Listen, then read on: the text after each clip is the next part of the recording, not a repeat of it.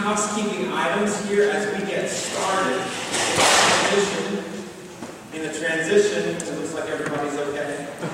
In the transition, you should have received a worship folder, and you should have also received a card with a scripture passage on it. You will need both of those for this liturgical journey we're going to take together. And as you pay attention to the worship folder in particularly, notice that at a few points below the song titles, you'll find some instructions for singing. Sometimes it will tell you we're going to do something in unison or parts, or it will be done by a soloist. So just watch for those when they appear. And then as far as the card goes with the scripture passage, a little bit later in the service, one of the things we're going to do is actually enter into a time of lament. And you will be instructed at that time to stand and read aloud the passage that is on your card, or to voice your own lament, or perhaps to voice lament on behalf of others. That will be done sort of all together in some form of cacophonous sound. So just be prepared, and we'll instruct you when that time comes. I'm not trying to make you anxious or nervous about our worship time together. I simply want all of us to feel comfortable as we begin this morning. In the next hour, if you've looked at the worship folder at all, you may notice that we're going to be placing ourselves into a story. We're placing ourselves in the narrative of the Old Testament with the community of Israel, who found itself in a strange and unfamiliar place called Babylon. And in Babylon, the culture in which they found themselves was not really familiar. The political systems that were around them were inhospitable, and we might even say corrupt. And yet, this Israelite community was called to recall the past deeds of God, of Yahweh, who had brought them out of slavery and out of bondage. And so each time they gathered for worship, they were essentially participating in a political act, reminding themselves that their allegiance was to Yahweh, not to all of the other gods of Babylon. If we make that to today's time, we could say that the cultures in which we find ourselves are at times unfamiliar, strange, uncharted territory. Some of the political systems around us, be they governmental, church, or wherever else, are corrupt and are in need of repair. Yet every time we gather for worship, we too are participating in a political act. We're reminding ourselves that our allegiance is to the triune God of the Christian tradition, the one who is still about the business of restoring this broken world in which all of us live. So come, let us bow down, let us kneel before the Lord our God and worship. And gracious God, this morning, we acknowledge that your Spirit is already hovering in this place. May that Spirit awaken our depths in this hour, so that we might leave this place and become agents by which your kingdom flourishes in the world. Alleluia in Olua. Alleluia in Olua. Osion, osion, osion, osion, Papa. Alleluia in Olua.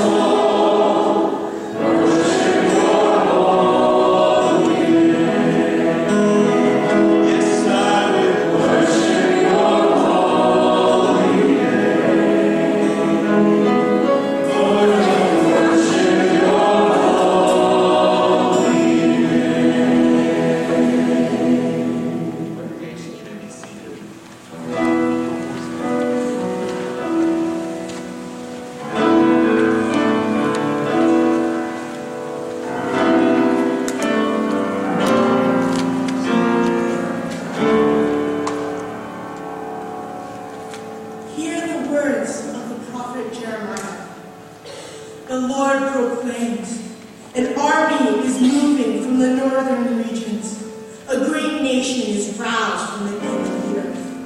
Equipped with bow and spear, they are cruel.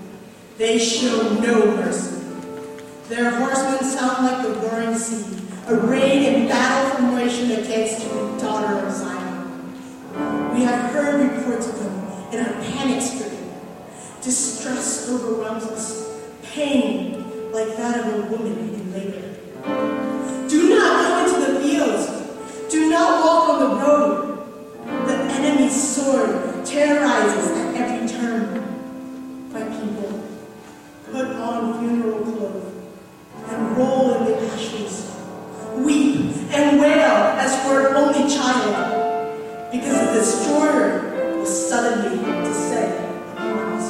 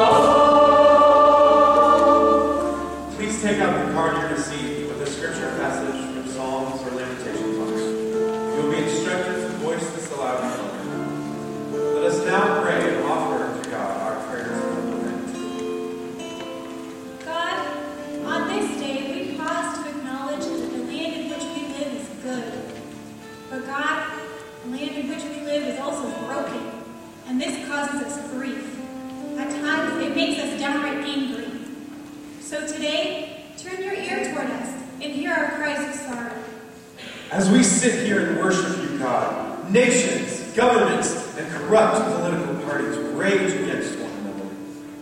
Innocent men, women, and children are killed daily by destructive wars that have lasted too long and need to be stopped. When, O God, will the wolf lie down with the lamb? When will the people stop destroying one another on your holy mountain? When will we be able to sing your song in this strange and bitter land?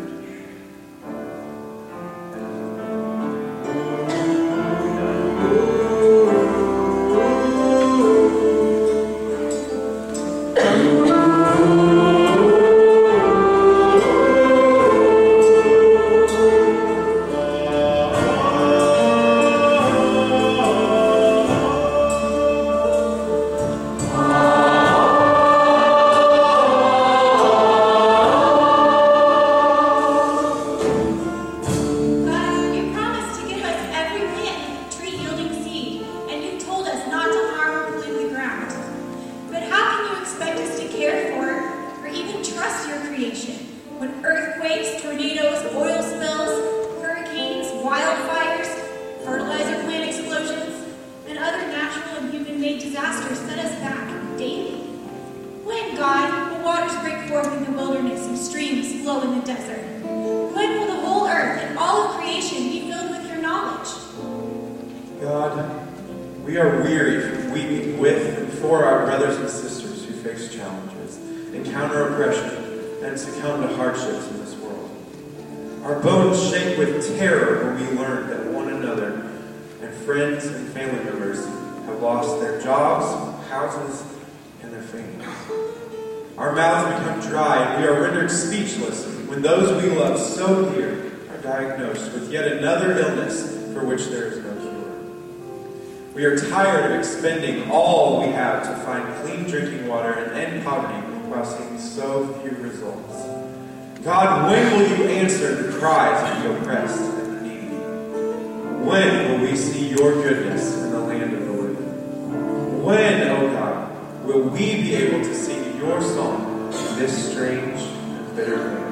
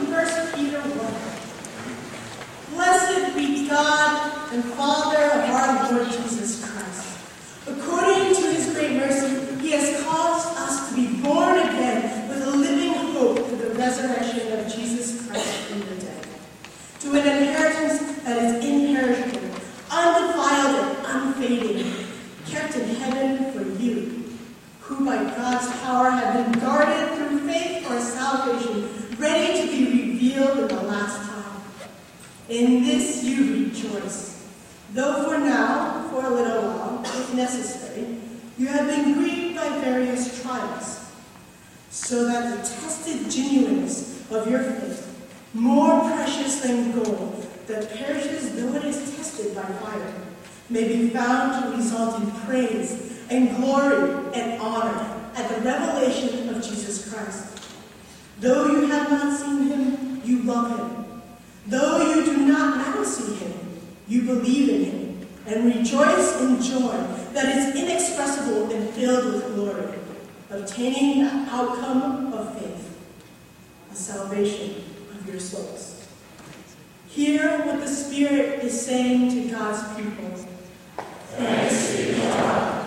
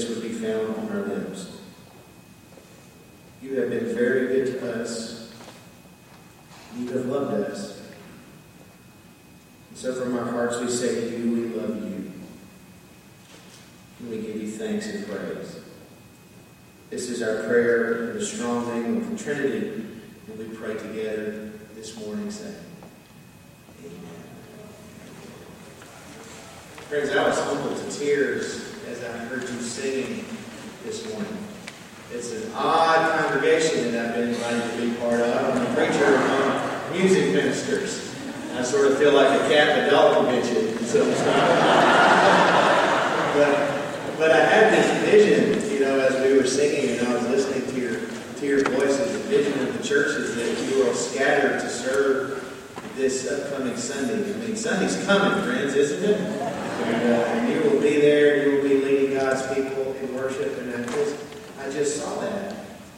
As we were singing, I thought back over the years of my ministry. I became pastor 22 years of age. Those people were crazy. We should never have done it. Of the music ministers that I have the privilege to share this crazy call with. The first one was named Sally Cody. Miss Sally was asked to be the music minister or the song director at the Wandella Baptist Church in Lawrence County, Mississippi, because she could sing well, she could count to 4, and that's important, because she grew up United Methodist, and that made everybody else think she was a little more sophisticated than the rest of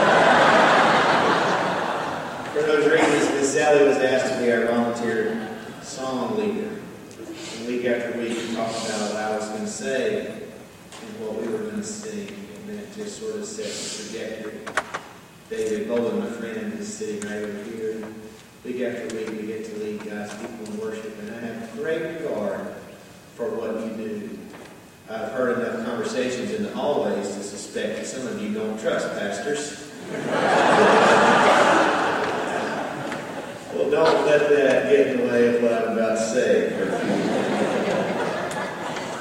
This has been a feast for me. And now I offer this foolishness we call preaching First to God as an offering, and then to us, because I happen to believe God yet speaks to His churches, and to His church. This is a first among music ministers. I've had a number of firsts in my ministry. I remember the first time that I was invited to preach in a predominantly African-American church. Who am I lying? It was totally African-American. The church was the Starlight Missionary Baptist Church in Meridian, Mississippi. There's about 45 people there. The pastor, Cornelius McClellan, was called Bishop McClellan. I'm still trying to figure out the polity behind all of that. But he invited me to come preach at his church, and I was eager to accept that invitation. Went there, Sunday morning worship. It's quite different than the way we worshiped at First Baptist, where it was a little more starchy across town. A lot of passion. Little daughter Molly Catherine was there, sitting on about the second pew, and I was sitting up on the dais, and I could see her. She procured a funeral home fan, and she looked just as natural as could be. She kicked her little patent leather shoes off, and she put her stocking feet up under the first pew, where 3 tambourines were being scored. And she started keeping time in those tambourines. And there were a number of elderly women sitting in her close proximity, and they beamed with delight at this little girl who took to it like a fish to water. And we worshiped the Lord. I didn't know when I was supposed to preach. I was used to a backboard, You guys are good at that kind of thing. I got Eric. I got a whole folder from him. I didn't know when I was supposed to talk. We didn't give that out at Starlight Missionary Baptist Church. I just kind of had to wait on it. Hope they tell me. Bishop McClellan was sitting right next to me, and he told me. And this is how he told me. He was sitting there in a big, beautiful suit. He invited me to wear a robe. I don't normally wear robes to preach in, so I was hot and uncomfortable, but I was there. And this precious man leaned over and he put his hand on my leg, and he said, "Son, it's about time." I said, "Okay." He said, "Now when you get up there, you just be yourself. Don't try to be peculiar."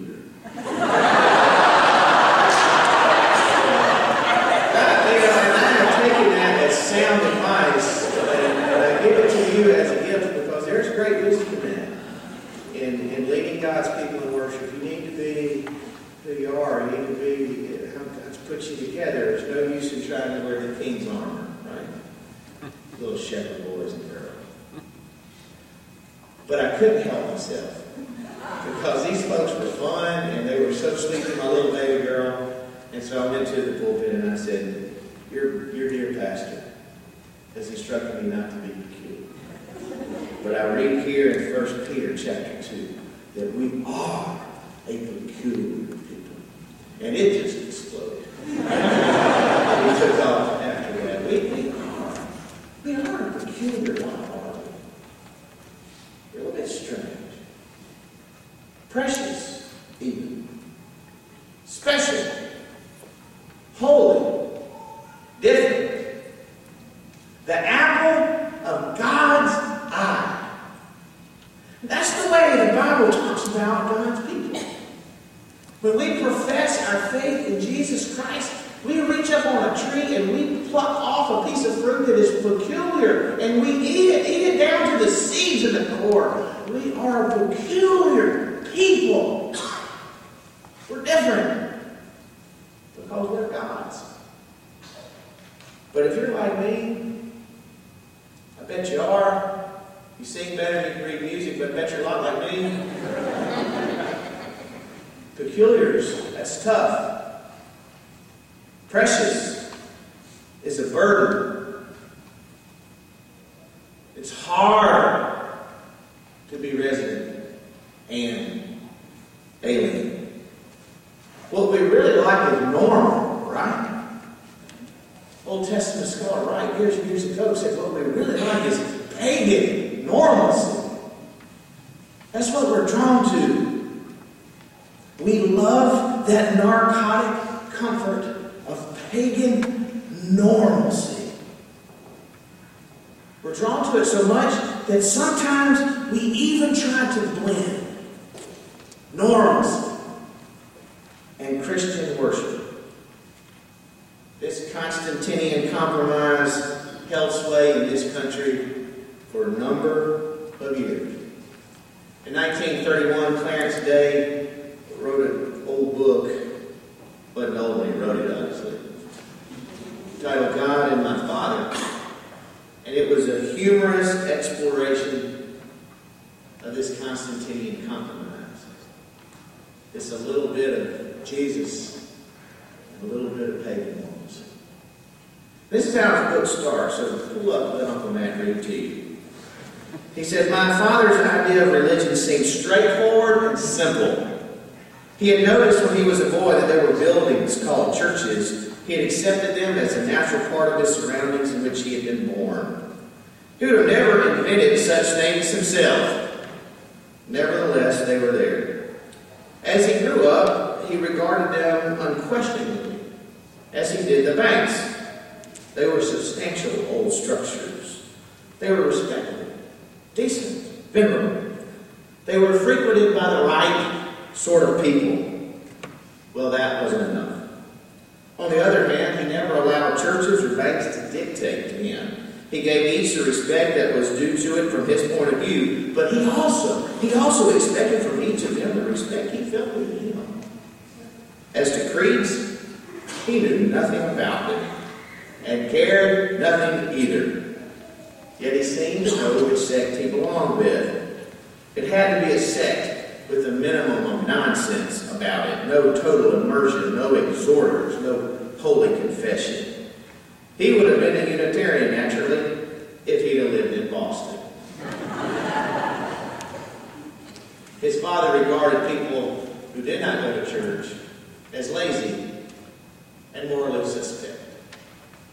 You were to go to church, whether you gave a whit about God or not. Those good old days, thank God, they're almost gone. The social pressures that pushed people into the church following world wars and Great Depressions now push people right on out the back door. There are no blue laws left. The parks and recreation departments in your hometown don't sit around wondering about Wednesday nights and Sunday afternoons anymore. You can be elected constable, dog catcher, and mayor in most cities across the South and the West and not be somebody's deacon or elder or part of their vestry. It didn't used to be that way, but it is now. Nuns as a religious category, as in N-O-N-E-S, nuns. It's a rapidly growing religious demographic. You know what a nun is, don't you? Someone when faced with a questionnaire that says Christian, Jew, Hindu, none. Baptist, Methodist, Presbyterian, none. There was a day in the world that you live in where if you were a nun, you were a nobody at the country club. Now you can run the show. You can conduct business. You can marry and give in marriage. You can do everything everybody else does. None. Those old days of pagan normalcy blended with Christianity have said goodbye to us. And that's a good thing. That is a good thing. But it leaves those of us who have the offering plate, and you do as well as I do, scratching our heads, thinking, what shall we do? If our calling is not to prop up an institution, what shall we do? Well, let me submit to you that we should deeply immerse ourselves in the faith he wants to live. That we should linger over the words of the prophets and the apostles. We should hear the voice of the Spirit speaking to the churches that began. That we should hear them knocking. Jesus at the door of those churches that he was edged out of for generations because pagan normalcy was more popular than Jesus. We should stop long enough to listen for a knock and fling the door wide open as if it was a stone resting against a sepulchre. And again, worshiping Jesus that is on the loose, not the one on the felt door. And how did those cantankerous prophets and apostles speak to us? Well, Paul called us colonists of heaven. Peter, exiles, sojourners, strangers in Babylon. If that is who we are, then worship is a deviant art. You look like a bunch of deviants. Worship is a deviant art. It breaks with pagan normalcy, and it is fueled by a godly sense of alienation. Williman and Harawas suggest that we should gather and we should sing the songs of Zion in a land that does not know Zion's songs. The rhythm of praise is the language of hope. And peculiar folks like us need hope more than we need oxygen. We can borrow our language of praise from those who wrote those songs in their own blood. And we can sing them with the angels. Just a few moments ago, we read the words of Peter. I hope you heard them deep down. Those ancient words point us to the reality that is Christ the Lord. A reality that encompasses all of our breathing, our sleeping, our rising, our work, and our play. Our past, our future, and our present. Those words give us ample reason to praise. And you may have shuffled in here this week, bone weary, needing a reason to praise God. I said, David, what do these folks need to hear? He said, Matt, you just need to help them connect to why they got started in the first place. Take them back to that little place. That little place where they experienced God. To remind them why they do what they do. And why do we do what we do? Why do we lead people to sing? Why do we preach? Because of Father, Son, and Holy Ghost. Because of the cross, and the empty tomb, and the blessed Lord. The words we just read, they tell us why we can praise God. For instance, verse 3, it says we can praise God because of our new birth, that we can look back as the people of God. So we have been begotten, born into a realm of living hope by the resurrection. Do you still believe those crazy words? If you don't, go do something else for a while. Because we're crazy word people. And if we're going to be peculiar, if we're going to risk setting aside pagan normalcy for gospel life, we've got to believe. We've got to believe in a God who will birth us into a realm of living hope. We can look back and praise Him because of what God has done. Recently, Will Campbell died. Many of you probably followed the life of Will Campbell, sort of a cantankerous old Southern preacher. He's the only white man present Southern Christian Leadership Conference founding. Strong leader. He was fired at Ole Miss as the chaplain of the University of Mississippi for playing ping pong with an African American. He gave his life all the way through, calling us to be better. He made some mistakes along the way, and he cussed like a drunk sailor. My grandmother never liked that about him. But after his death, everybody started thinking about, talking about, remembering Brother Will. And there was a great story that came about. It was one of his favorite stories. It's about a pastor that he met when he was a young pastor in Louisiana. His pastoral career lasted about 2.5 years. It's about all that they could take of it.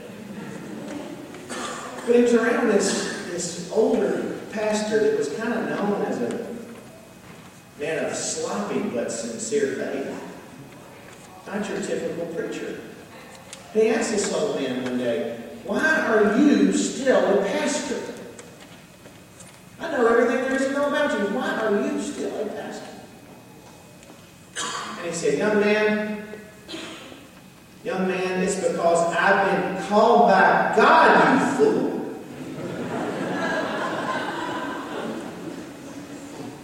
Why do we do what we do? It's got to be because we feel in our hearts this deep sense of call. That God made us His own. And that gave us something to do. And that we can look back on that in our journey and say, "Hey, I still have this, you fool, because God wants me to do it." We can praise God because we can look back as fools and know that we've been touched by God with an incredible sense of humor. He is the Lord of our past. He is the Lord of our future. We can praise God because there is an inheritance in heaven for us. Verse 4, we've almost lost heaven, and it's up to the musicians. It's up to the musicians to bring heaven back to us. This world's become so dull because we traffic in the material far too often. We need to regain that city whose maker and builder is God. Worship is a deviant art, and deviant artists recognize that in the midst of this material world, we get to sing with the angels. And that there is a future and a hope, and it's good. And that eternity in our hearts generates a sense of alienation, and without alienation, there is no art, not even deviant art. A longing and a hunger. We lament, but we lament in hope because we know that the God of the Exodus and the exile and Easter are all one and the same. He is the God of our past. He is the God of our future. And thanks be to God, He's the God of our present. Verse 5. Who guards us by His power through faith. Now, friends, love will remain forever. There'll be a day where faith can be given over, where faith can take a rest, where faith can yield and submit. But right now, in the present, we need a boatload of it. Peculiar people, you need a boatload of faith in a God who will hold you, who's called you, who will gather you. Trust the Lord, for He is trustworthy. And I can think of a few things more deviant in this cynical age than faith in a good God. You haven't seen Him, but let me remind you of something. You love Him. You love Him. And you love Him because He loved you first. And you started doing this because you were loved by Him and He loved you back.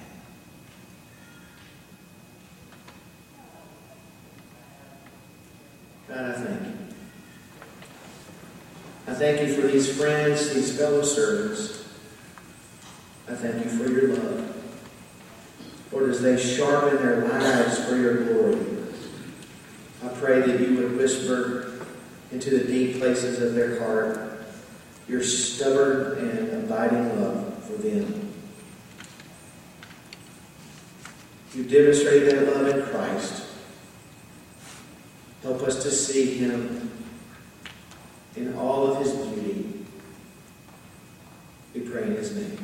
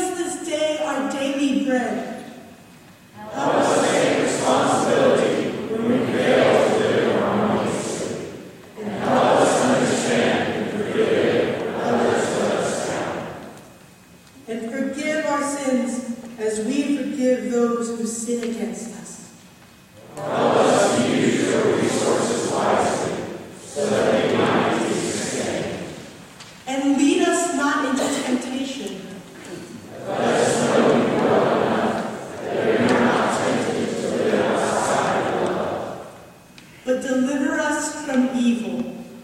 And empower us to work together to overcome evil.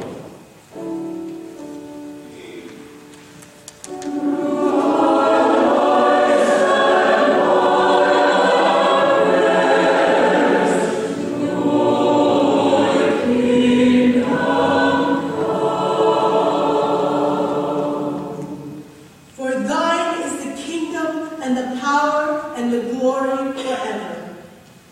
We believe that you created the world, and that you will be all around us and within us forever. Amen. We are open to you.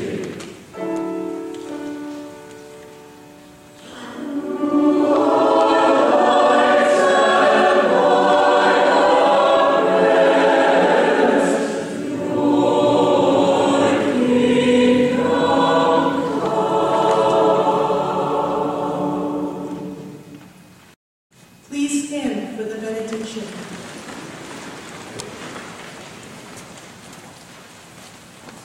Go out into the world in peace.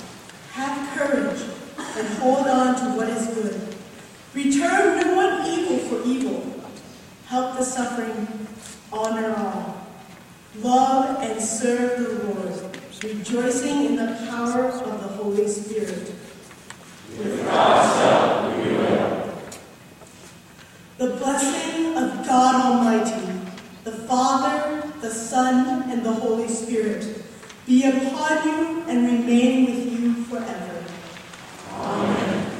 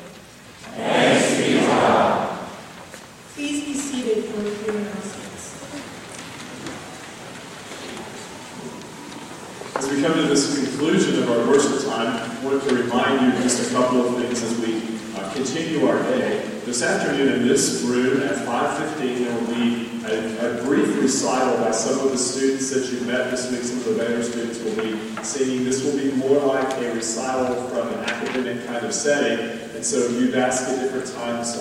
These students, I know, are musicians. We'd like to hear some of them, and you'll get a chance to do that this afternoon. Also this evening in this room at 7:30, there will be a conference-wide rehearsal, a choir rehearsal where we will all become the choir, and Dr. Jerry Blackstone will mold us into being some sort of community of singing in some ensemble. So I hope that you'll be back for that this evening. And following that, there will be a dessert reception. I'm going to ask Clayton Ellis now to tell us just a little bit about the offering that we're giving this week and the way that we are offering back something to God. You guys have a good time? Brandon's done a good job. I'm glad you guys are here. About 5 months ago, I moved to New York City to accept a position at Baylor that has already made a deep impact on my life. Last week, I was able to meet with a parent and a former student. The parent's name is Jane. She was a music major and graduate of Baylor in 1979, and her son was with us as well, Josh, and he just graduated this past year. Josh was not a music major, but he did participate in the CCMS, working with Randall and singing in the choir. On our coffee date, Jane began to talk about how she was concerned for her son Josh while he was at Baylor. He was happy with the school, but he, like a lot of 20-somethings, lacked direction and didn't know what he wanted to do. So as Jane began to reminisce about her experience in the music school, she spurred her son, is a good word, to join the CCMS and go on this mission trip with Randall. And it was at that point that she began to tear up, as a lot of mothers do.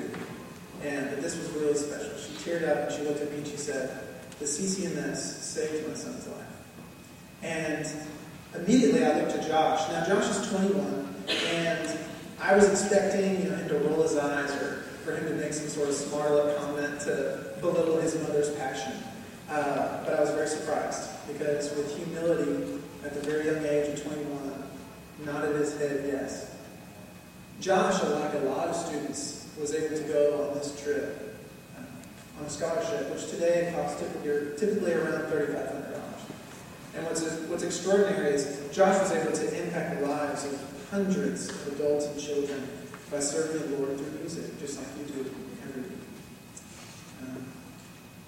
As you feel led to give, and as we take the offering back, I would ask that you remember and that you know, without a shadow of a doubt, that 100% of your dollar is not going to just impact the life of one student, but it's going to be impacting the lives of hundreds of people that come in contact with that student on every mission trip. Baylor's sole existence is to be an extension of the church and to serve others.